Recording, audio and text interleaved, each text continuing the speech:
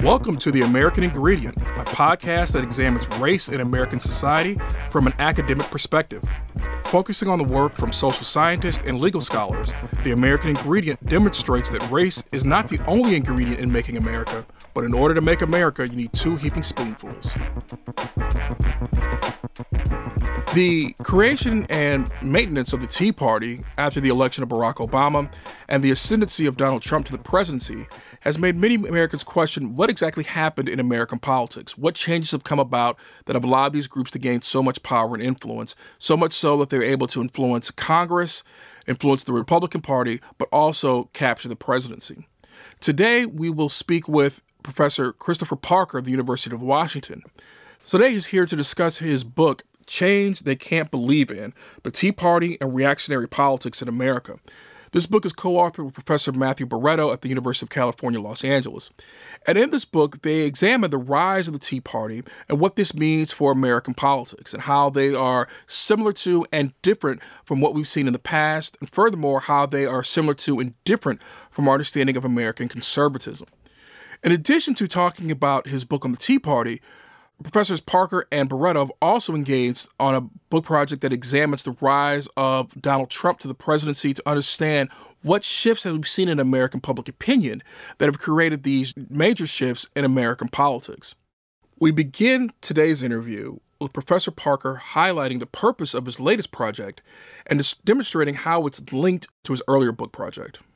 So first of all, thank you for the invitation, Professor McDaniel.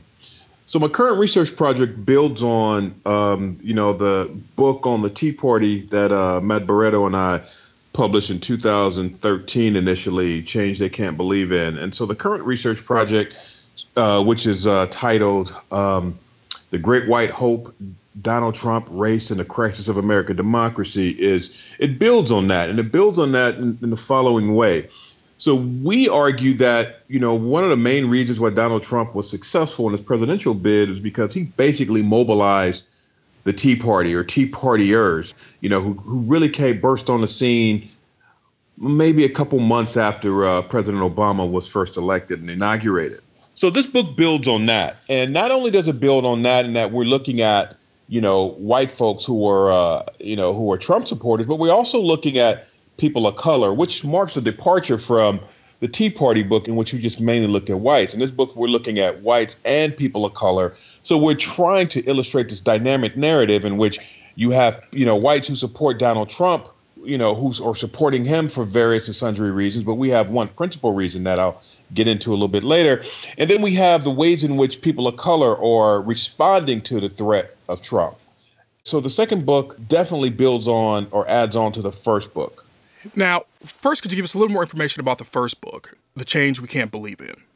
Yeah, so basically what motivated that book, it was actually my second book was supposed to be on patriotism. And then the Tea Party came along and I kept hearing all these pundits and all these other folks talking about, they're just about small government and responsibility and stuff like that. And then you had the people on the left that were saying that it's just really all about racism. And I didn't think either one of them was really true. And so I said, well, you know what? I run the survey research lab here. Let me put together a survey. Matt threw some questions on there, too, and we just went for it. And the results we got were astonishing. So what the results showed that even after we accounted for, let's say, partisanship and racism and ideology, that there was still an impact or effect left over for people who supported the Tea Party. And so then we had to go back to the drawing board and actually properly theorize that because we knew it had to be something beyond partisanship, racism, ideology. And we even accounted for some other things like authoritarianism, social dominance orientation, ethnocentrism. And so we knew that we had come up with something different, but we just had to go back and theorize it. So that's basically what we did. And so one of the motives for the book, at least as far as I'm concerned, was to be able to make room for, these more establishment conservative types, to be able to say, hey, look, there are these crazy people out there who are calling themselves conservatives who aren't really conservatives, right? And they don't necessarily want the status quo, which most conservatives do. They're really all about maintaining the status quo, among other things, right? These Tea Party people, or these Tea Party conservatives, if you will, these reactionaries, if you will, they actually want to go backwards in time to an America in which, the white, male, heterosexual, native-born white man was the norm, right? They wanted to go backwards to that America. Hence, the slogan for the Tea Party back in the day was "Take our country back." Well, that begs the question: take our country back in time, or take our country back from whom? It really doesn't matter, because those are functionally equivalent terms, right? So you have this temporal dimension. We have the same sort of temporal dimension with Trump: "Make America great again." One of the major critiques within the racial ethnic politics literature is that in many times when we talk about race, it appears to be more about the attitudes of whites towards racial minorities, and racial minorities are treated as objects, not as actual agents. And it appears that this project brings them in as agents. So can you tell us a little more about what drove that decision and what you're finding in that regard? Well, I really, to be completely honest, I have to credit Matt for that intervention, because I was cool with just looking at white folks again, right? But Matt was like, no, we have to have people of color because we have to show this dynamic, right? And for similar reasons you just said, Professor McDaniel, because, people of color are we're rarely seen as agents, right? Especially as it pertains to white folks and our attitudes towards them. And so that's what we did. But the problem is that it was damn near an impossible theoretical challenge, because I had to say to myself, like, what am I going to do so that I can use the same basic theory to explain what's happening with Trump supporters and people of color, because they're coming from two different perspectives, right? And so since Matt was so set on it, because I was intellectually lazy about it at first, and so since Matt was so set on it, I had to really think this through. And so what we found is that basically it's threat that underlies both groups, right? People of color and Trump supporters. So with Trump supporters, it's about this sense of existential threat that's rooted in symbolism, like we're losing our country, right? It has more to do with symbolism than it does have to do with sort of this material threat, jobs, economic anxiety. Matt and I showed that in the Tea Party book that was bullshit, and we show it in this book as well. So, but for people of color, the threat seems to be both symbolic and material. And so if we think about the sources of threat, let's just say for black folks, I know that best. Whenever you see these threats to voting rights for us, that's both symbolic and it's material. It's symbolic in the sense that we've been fighting for this since we first got here, we first arrived here. So it means something to us. It carries with it this meaning of inclusion in the American experiment. I talk about this in my first book, right, where these black veterans are like, hey, one of the main reasons why they're willing to fight for a country in which they're not really seen as first-class citizens is that it was about the right to vote. It had a lot more to do with what it meant than what it actually did, the right to vote. And so there's that symbolic component to it. Now, the material component has a lot to do with continuing discrimination, because that affects us in a material way. So for people of color, the threat is symbolic and material, whereas for whites or Trump supporters who are whites, it tends to be more symbolic threat. And so what we find is that the more people of color that see Trump as a threat, right, it increases the likelihood of turning out, this is just straight up turnout, by at least 60%. And so what we also show by way of simulation is, Matt conducted some simulations, and what he showed is that in those three states that were key, was it Wisconsin, Michigan, and Pennsylvania? What we show in the book, through Matt's simulations, is that if one changes the turnout for people of color by 0.78%, not even a whole percentage point, it flips those three states. Mm-hmm. If you change it by 1.5 percentage points, Hillary flips Florida as well. So what does that tell us? It suggests that, that people who saw Trump as a threat, it really mobilized people of color. But the fact is that Hillary Clinton lost in some key states that she should have won. What does that tell us? That tells us that at least in those states, that not enough people of color saw Trump as a threat. That's what that tells us. So what reasoning do you have for him not being perceived as a threat to certain groups of color? I just think he wasn't seen as a threat because most people didn't think he was a viable candidate. They saw him as a clown. Now, if we were to go back and collect data and do this now, 9 months, 10 months into his presidency, I think the story would be different. I think more people of color would see him as a threat, right? And so therefore, I think it's possible that if we were to redo this again, or as we used to say back in the day, run it back, then I think he would probably lose. Could you go into a little more detail about the symbolic threats that Trump supporters saw? So we talked about the symbolic and material threats for blacks or African Americans. What were the Trump supporters seeing in terms of their symbolic threats? I know there's the issue of immigration.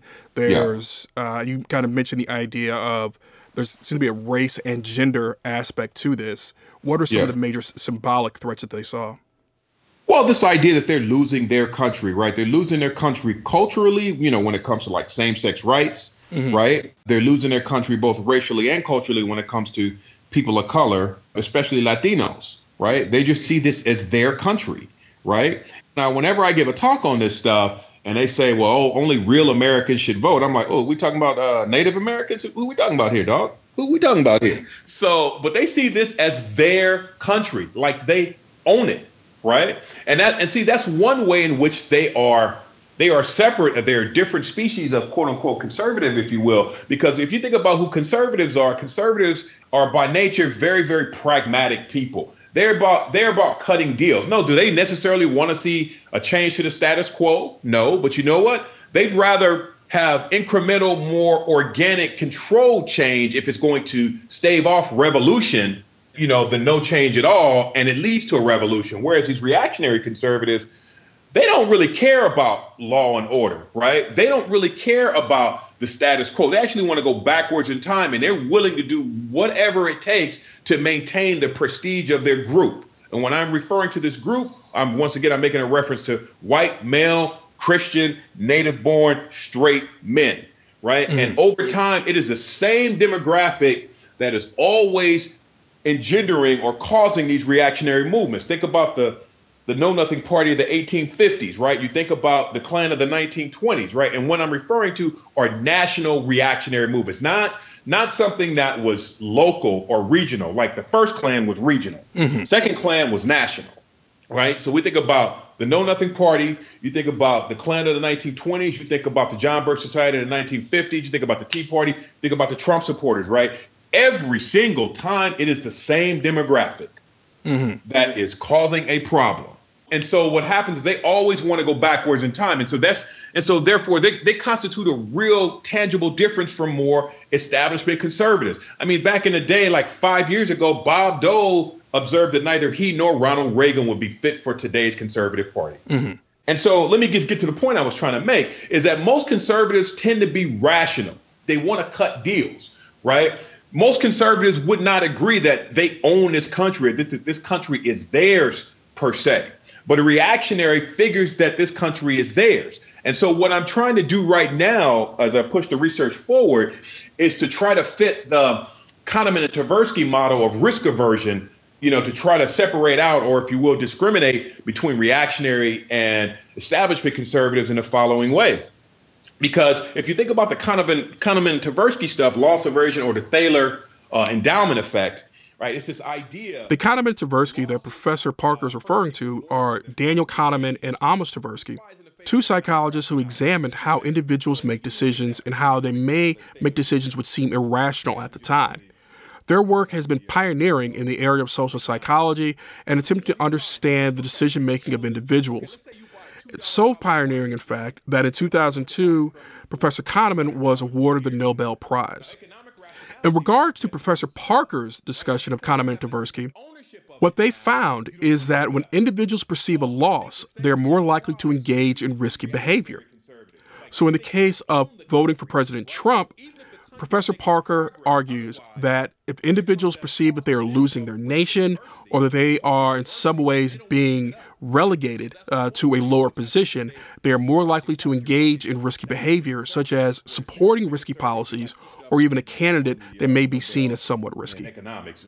So this is what he finds. He says, he supposes, let's say you buy a $2 bottle of wine today and somebody wants to buy it from you for $200 2 years from now. Now, economic rationality would suggest that you would sell it, right? But because you have the sense of ownership of it now, you don't want to give it up. Well, I think the same thing applies to these reactionary conservatives. Like they think they own the country, right? So even if the country is making progress, otherwise, but that comes at a cost to them of racial diversity or cultural diversity. They don't want to give it up. So that's one way in which I think that they mark a departure from these more establishment conservatives, where an establishment conservative would be like, okay, as long as the country's moving forward and it doesn't foment revolutionary change, we're cool. So that's one of the things that we do in a Tea Party book, is try to show differences between establishment and reactionary types. And we essentially do the same thing here in the Trump book as well. You know, there's this argument about, is this reaction in anger or is it in fear? So you see a lot of the media talking about the role that fear has played into this, but then you also see a number of academics talking about anger. So what emotion do you really think is coming through on this? It's anger and anxiety. It's not so much fear. Okay. I'm not saying that some of them don't feel fear, but if you think about the emotional appraisal literature, the response to a fear-based stimuli is to move away from the stimuli if it's about fear, right? If it's about anger, anxiety is a little different insofar as there's a sense of uncertainty, right? And you want to try to rid yourself of this uncertainty. And in some cases, that could be a withdrawal away from the stimulus, or it could be going towards the stimulus to try to get some closure, right? Anger is a lot less ambiguous. Anger is this sense of you've been violated in some kind of way, and you want to take action to correct this perceived violation. And so in the present case, Trump people believe that they're losing their country's being stolen from them, and they want to do something to recover it. And they see Trump symbolizes the only thing that's standing between them and the loss of their country to social, cultural, and racial change. So theirs is a emotional reaction that is founded more on anger than anything else, because they're doing something about it. All right.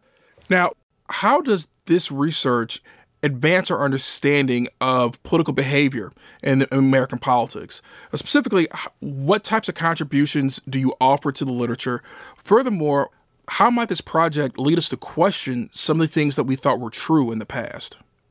Well, one of the things we've been able to challenge, or at least add to, is that this sense of what symbolic predispositions, they aren't limited to party ideology, or more recently, ethnocentrism and authoritarianism. We show theoretically that this, what we call this reactionary impulse or reactionary conservatism, is also a valid source for social political attitudes and behavior. So basically, we add to that literature, and that what we do is we have all these other explanations for white attitudes and behavior in the model, and we're able to show that even with this relatively poorly measured proxy for reactionary conservatism, that's to say support for Trump, that there still is a unique explanation that accrues to that over and above all these other more conventional explanations for social political attitudes and behavior. So in the Tea Party book, see, most people have been writing about, Tea Party members and Tea Party organizations. And so what we wanted to say, okay, look, we're just talking about supporters, right? We're not even talking about members. We're not talking about organizations. We're talking about supporters. And we did that for two reasons. One is because, supporters are going to be a lot more wide ranging than members per se, for a variety of reasons. One, members are probably going to be a little more committed than supporters. And two, another reason for membership over mere support is that, for biological reasons, as Doug McAdam talks about in his book on Freedom Summer, that there are some people that are more predisposed to be members than people that are just supporters, because they have the means and the wherewithal and the resources with which to be members, right? Mm-hmm. And so what Matt and I show, like, look, you don't necessarily have to be a member or a part of one of these organizations, in order, to be a part of a movement that affects change or challenges the status quo. So one of the things we show in the Tea Party book, that if you look at Tea Party members, that was probably about 2% of the adult population. But if you look at Tea Party supporters, that was a tenfold increase to about 20%. Okay. Right. So we're talking about a much larger group of people through their public opinion, right, that can affect change. So from a theoretical and substantive level, we add to the social science literature or social movements literature in that sense. So I would say the principal things that we add are this idea that, that symbolic predispositions aren't limited to, the usual suspects, right? Mm-hmm. That we do think this reactionary conservative, reactionary impulse is socialized during childhood. And another reason why we embedded it within the symbolic predisposition literature is that we don't always think it's active. I think it, according to Sears, it has to be activated in the current political environment, right? Mm-hmm. These people are always there, right? It just has to be activated. And then the whole social movement stuff about supporters versus activists versus members, right? That's another thing that we add to the literature as well. You mentioned that this is in addition to the social movements literature. So could you elaborate on how we should understand this as a social movement? So a social movement, I think properly understood, is generally trying to challenge the status quo. Now, when we normally think of a social movement, we normally think of a left-wing social movement. And left-wing social movements or challengers are typically the ones that are challenging the status quo. Now, a right-wing social movement is trying to maintain the status quo or even go backwards in time, right? Mm-hmm. So if you look at the literature on right-wing social movements in Europe vis-a-vis the United States, the former dwarfs the latter. We know all about left-wing social movements in the United States, right? We know almost nothing about right-wing social movements. So it's a social movement in the sense that you have this mass of people that are part of the polity that are trying to get something from government as a collective, right? There's a sense of identification among this mass of people that you have this sets of issues that are sewn together by this set of beliefs that mobilize them to try to get something from government. I think that's one kind of loose way of thinking about what a social movement is. So an example of a kind of social movement that is a more conservative, establishment conservative social movement that is trying to maintain the status quo, just think about, what brought Ronald Reagan to power, right? And on the way brought Richard Nixon to power. Well, this all really started in the 1960s with the failure of the Goldwater campaign. Mm-hmm. Right? They were basically trying to maintain the status quo. Now, the reason why Goldwater was so successful and got the nomination in the first place was because of this more right-wing part of the Republican Party that was constituted from the John Birch Society. They're the ones that actually pushed Goldwater to power. And then Goldwater... The John Birch Society, which was founded in 1958, is a self-described conservative advocacy group. It was its strongest in the 1960s as a group that spoke out against communism and what it saw as a changing of American values. And while it has faded away from the America's attention, it is evidence that it is growing. In particular, the group has been able to influence policy regarding the U.S.'s relationship with international organizations such as the United Nations or international trade agreements such as NAFTA. Further, they have called for a drastic change in immigration, opposing the Dreamer Act, and called for the U.S. to return to its traditional values, and have further argued that the federal government has drastically overstepped its constitutional rights and has violated states' rights. They have called for a drastic reduction in the size of the federal government, with the hope being that the nation can return to what they believe is traditionally what it's supposed to be.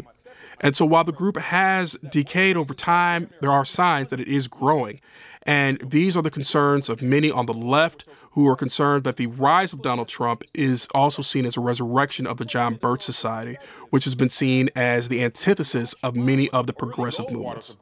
Those were folks from the John Birch Society who actually wanted to go backwards in time, who actually thought that President Eisenhower was a communist dupe and he was in bed with the Soviet Union.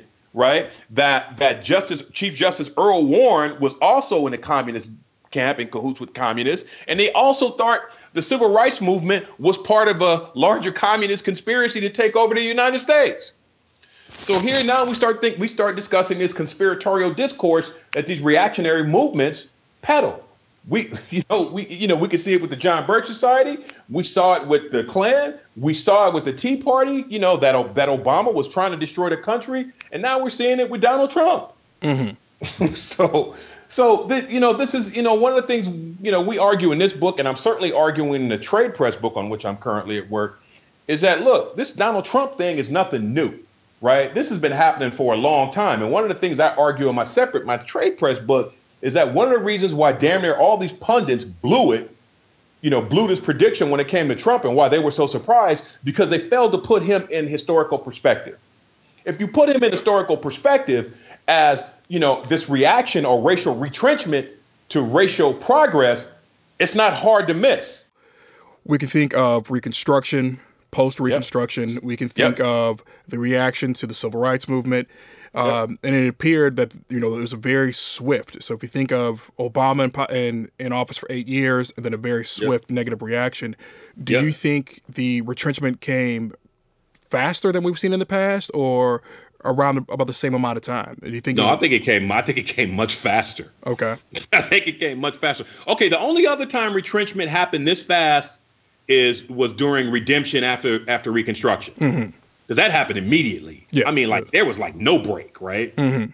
Yeah, it was pretty. I mean, think about it. It actually started happening right after Obama took office, and it culminated with Trump's election. But think about what happened. 2010, led by the Tea Party, Republicans retake the House. 2014, they retake the Senate. 2016, they retake the White House.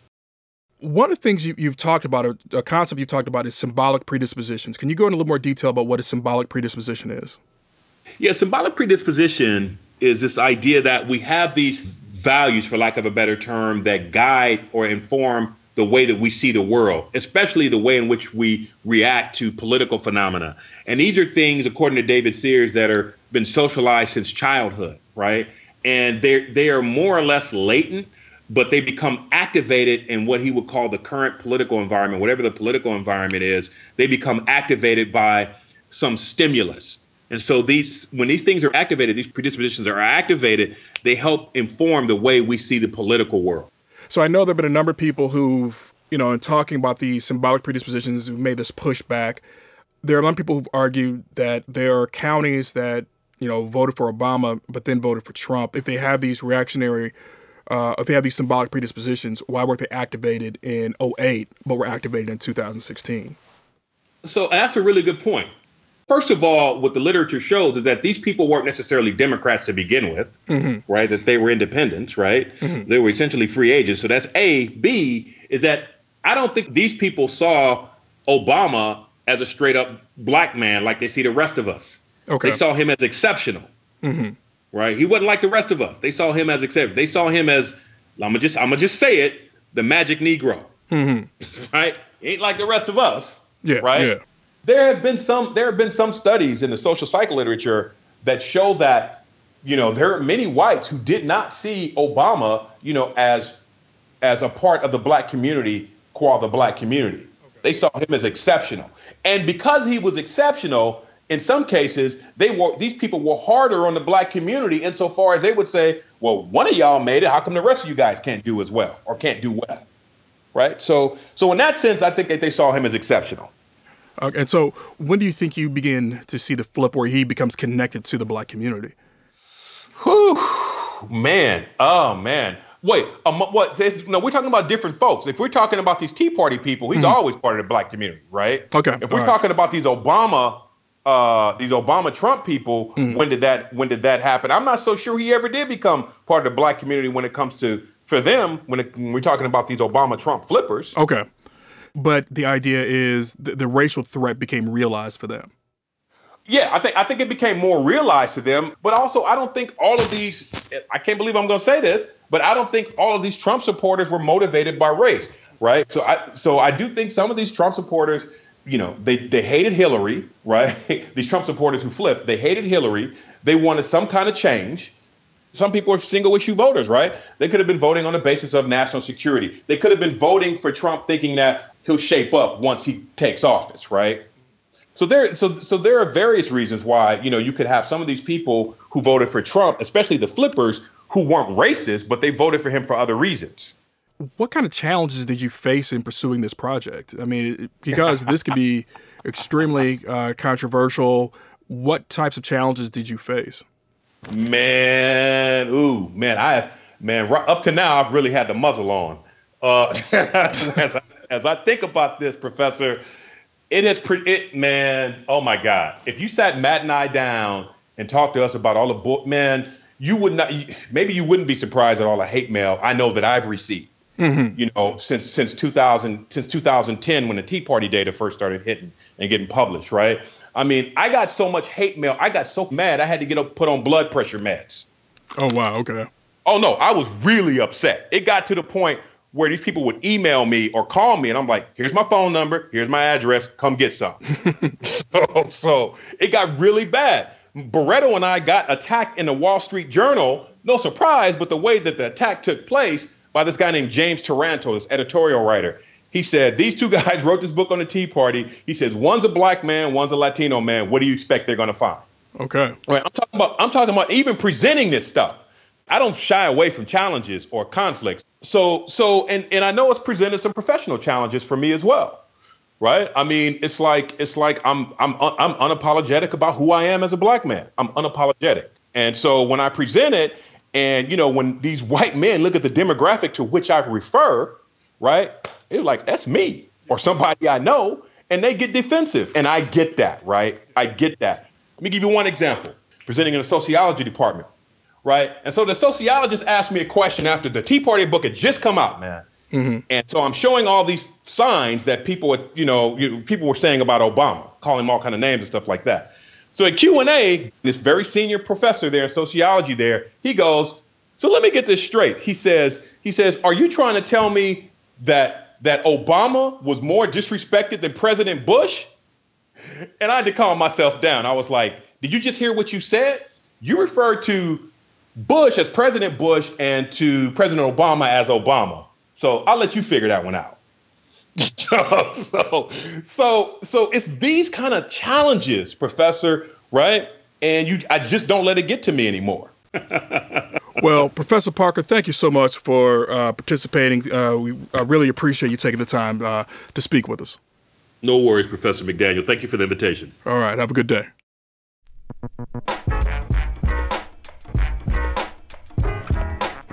Thank you for listening to The American Ingredient. I'm Eric McDaniel, a professor in the Department of Government at the University of Texas. I would like to thank Michael Heidenreich and Jacob Weiss for their assistance, along with the Department of Government at the University of Texas and the University of Texas's LEITS Development Studio.